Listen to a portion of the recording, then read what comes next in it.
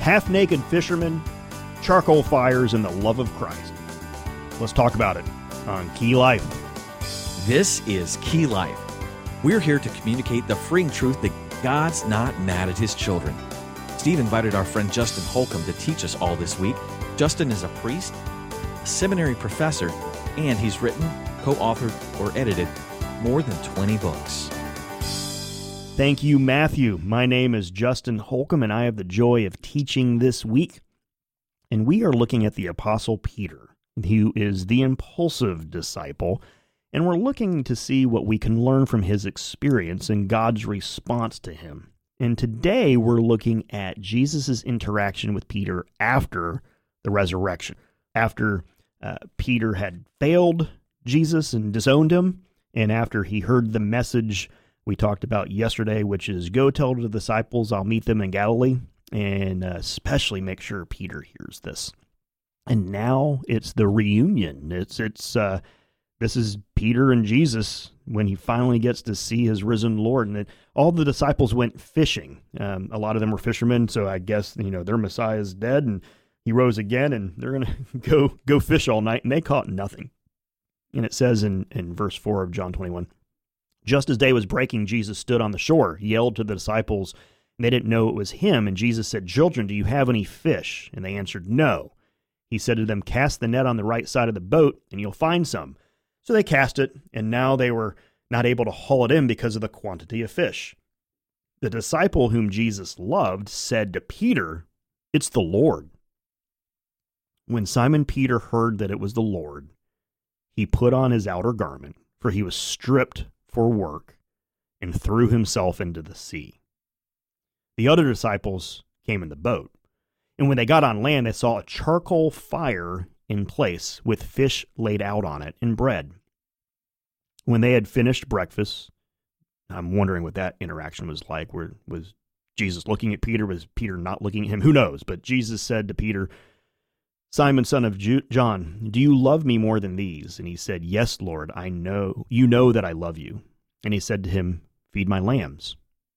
And then Jesus said to him a second time, Simon, son of John, do you love me? And he said, yes, Lord, you know that I love you. He said to him, tend my sheep. He said to him the third time, Simon, son of John, do you love me? And Peter was grieved because he said to him the third time, do you love me? And he said to him, Lord, you know everything. You know that I love you. And Jesus said to him, feed my sheep. I'm fascinated by a lot of things in this passage, but the first one is that Peter dives into the water to get to Jesus as soon as possible. Why in the world is he so eager to see Jesus after his failure? The last we saw Peter, Jesus just predicted that Peter was going to deny him 3 times. And that part of the story ended with Peter weeping bitterly and hearing a message of, well, Jesus is risen. He'll see you in Galilee, and make sure you tell Peter. So Peter should have only, if I were in his shoes, feel shame, I think. He promised he wouldn't fail Jesus, and he did. And even though he was forgiven, I mean, you all know that feeling when you sin against someone that loves you and you love them and you're forgiven, you still kind of remember the shame and condemnation because people don't forget what you just did, even though you're forgiven. But apparently he's not hiding from Jesus. He's swimming to him. This is why he's the patron saint, not only because he fails big, and this is why he's the patron saint of failures and impulsive people like us, not only because he fails big, but because he responds big. There's an eagerness to be a recipient of grace. He's like, you're making all things new with me? Let's do this. He's not cowering in a ball of shame. He's almost relishing in the promise of Jesus, of go tell the disciples, but especially Peter. It's because Peter knew that Christ loved him before and after his big failure. In predicting Peter's failure, Christ said to him, Peter, Satan has demanded to sift you like wheat, but I've prayed for you that your own faith may not fail, and you, when you've turned back, strengthen your brothers. Jesus prayed for him before he failed. And so Peter jumps in the water because Christ was praying for him even before his failure. And he was confident that Peter was going to turn back. After Peter's denial, we looked at Mark's resurrection story. The angel at the tomb said to the women, "Go and tell the disciples and Peter that he's going ahead of you." And again, it's that "and Peter" that says so much, those two very important words. It's not inappropriate for you to hear the gospel and think, yeah, the gospel's for everybody else. That's some great news.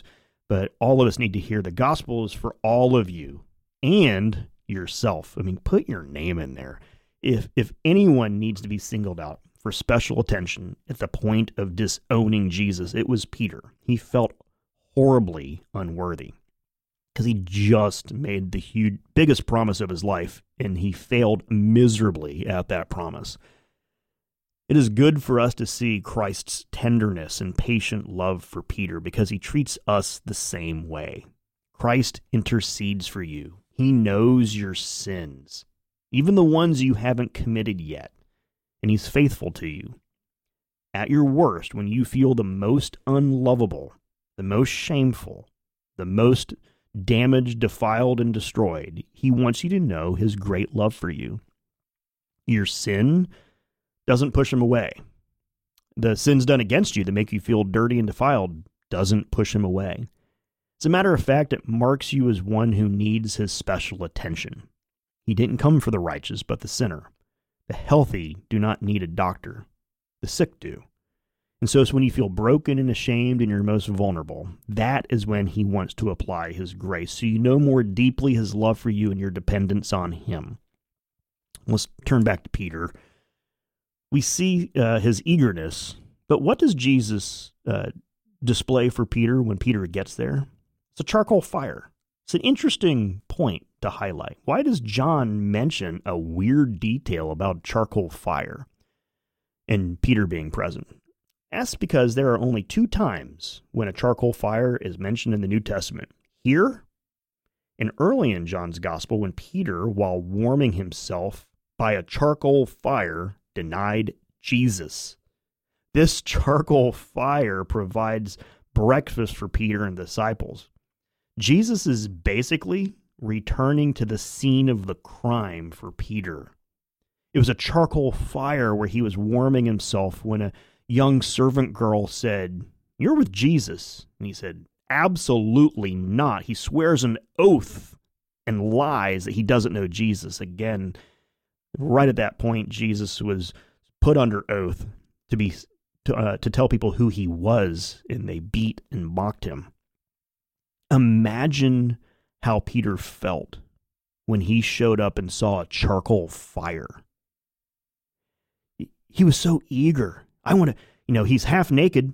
He throws on his clothes so he can jump in the water and swim to Jesus out of eagerness. Then he gets there, and there's a charcoal fire. And Jesus speaks to him. I mean, this is turning eagerness into anxiety. I mean, I would have gotten there and been like, "Really, Jesus? This is what you're doing? You're reminding me? This sounds like the opposite of grace. This sounds like condemnation. Are you trying to remind me? Are you rubbing my nose in it? Is that what's happening?" And then Jesus speaks to him and asks Peter in front of all the other disciples, "Do you love me?" And he does it 3 times, which is the same number of times Peter denied Christ. After the first 2 times, he's asked, Peter is ready with an answer. "Yes, Lord, you know I do." But then to his horror, Jesus asks again. It's almost like the charcoal fire, step 1 of rubbing his nose in it, and then every single question just feels like almost degradation and condemnation. Like Jesus is getting his pound of flesh out of Peter. That's what Peter felt like. "Do you love me?" And the third one says that his heart was grieved. His heart-rendering. His mind is racing. Is he accepting me? Does he not hear what I'm saying? Maybe he doesn't believe me. Why should he believe me? I just failed him at his most vulnerable time. Could he possibly be thinking how I failed him back then, right now? Is that what he's doing? I mean, imagine the conversation in Peter's head. And I don't blame Peter for being hurt by the 3 questions. But these are not shaming questions. They're opportunities for Peter to state clearly and publicly that he really does love Christ. "Oh, Lord, you know everything. You know what I've done. You know my failures, my weakness, my betrayal. But if you know everything, then you surely know that I love you. And in response to the reaffirmation from Peter, we get not only the brokenness revealed, but also the brokenness repaired. Jesus trusts his sheep to Peter, the failure. Feed my lambs, tend my sheep, feed my sheep. He reinstates him. This whole thing is not to rub his nose in it, but to point to him and say, Peter, I have a calling for you, and your failure didn't do anything to mess that up. There's a calling that Jesus has for the broken Peter. What has happened by asking him 3 times is this wonderful affirmation, not condemnation, from Christ saying, I trust you, I will empower you, and I'm willing to use you despite your betrayal of me, the people for whom I've died. Take care of them. Join me. Help, and I will empower you. Jesus is giving all this kindness and grace to one who is so undeserving, and yet Jesus comes to him seeking him out, and that is our hope. To those who are elect according to the knowledge of God the Father and the sanctification of the Spirit for obedience to Jesus Christ and for sprinkling his blood, may grace and peace be multiplied to you. 1 Peter 1. And that was Justin Holcomb. He's one of our voices at Key Life and always brings such clear and incisive teaching. Thank you, Justin. And hey, still one more day of this exploration of the life of Peter tomorrow. You don't want to miss that. Well, I never want to just assume anything. So if you didn't know, we have a website. We're rather fond of it, keylife.org. And if I may, I'd like to tell you about 2 features on said website. First, just below every article is a section called Related Resources. It's a curated collection of articles and books related to the topic you were just reading about. It's a fantastic way to dive even deeper into what interests you most. Also, check out the middle of the left-hand menu and click on Topics. That will help you find even more relevant articles. Career and retirement, assurance of salvation, forgiveness. It's another way to easily find exactly what you're looking for. And of course, all of our website content is still free thanks to the generous support of listeners just like you. If you'd like to donate, just call 1-800-KEY-LIFE. That's 1-800-539-5433. If you'd like to send your donation by mail, go to keylife.org/contact to find our mailing addresses or email steve@keylife.org. You can charge a gift on your credit card or include a gift in your envelope. And of course, you can now give safely and securely simply by texting Key Life to 28950. Key Life is a member of ECFA in the States and 4C in Canada, and we are a listener-supported production of Key Life Network.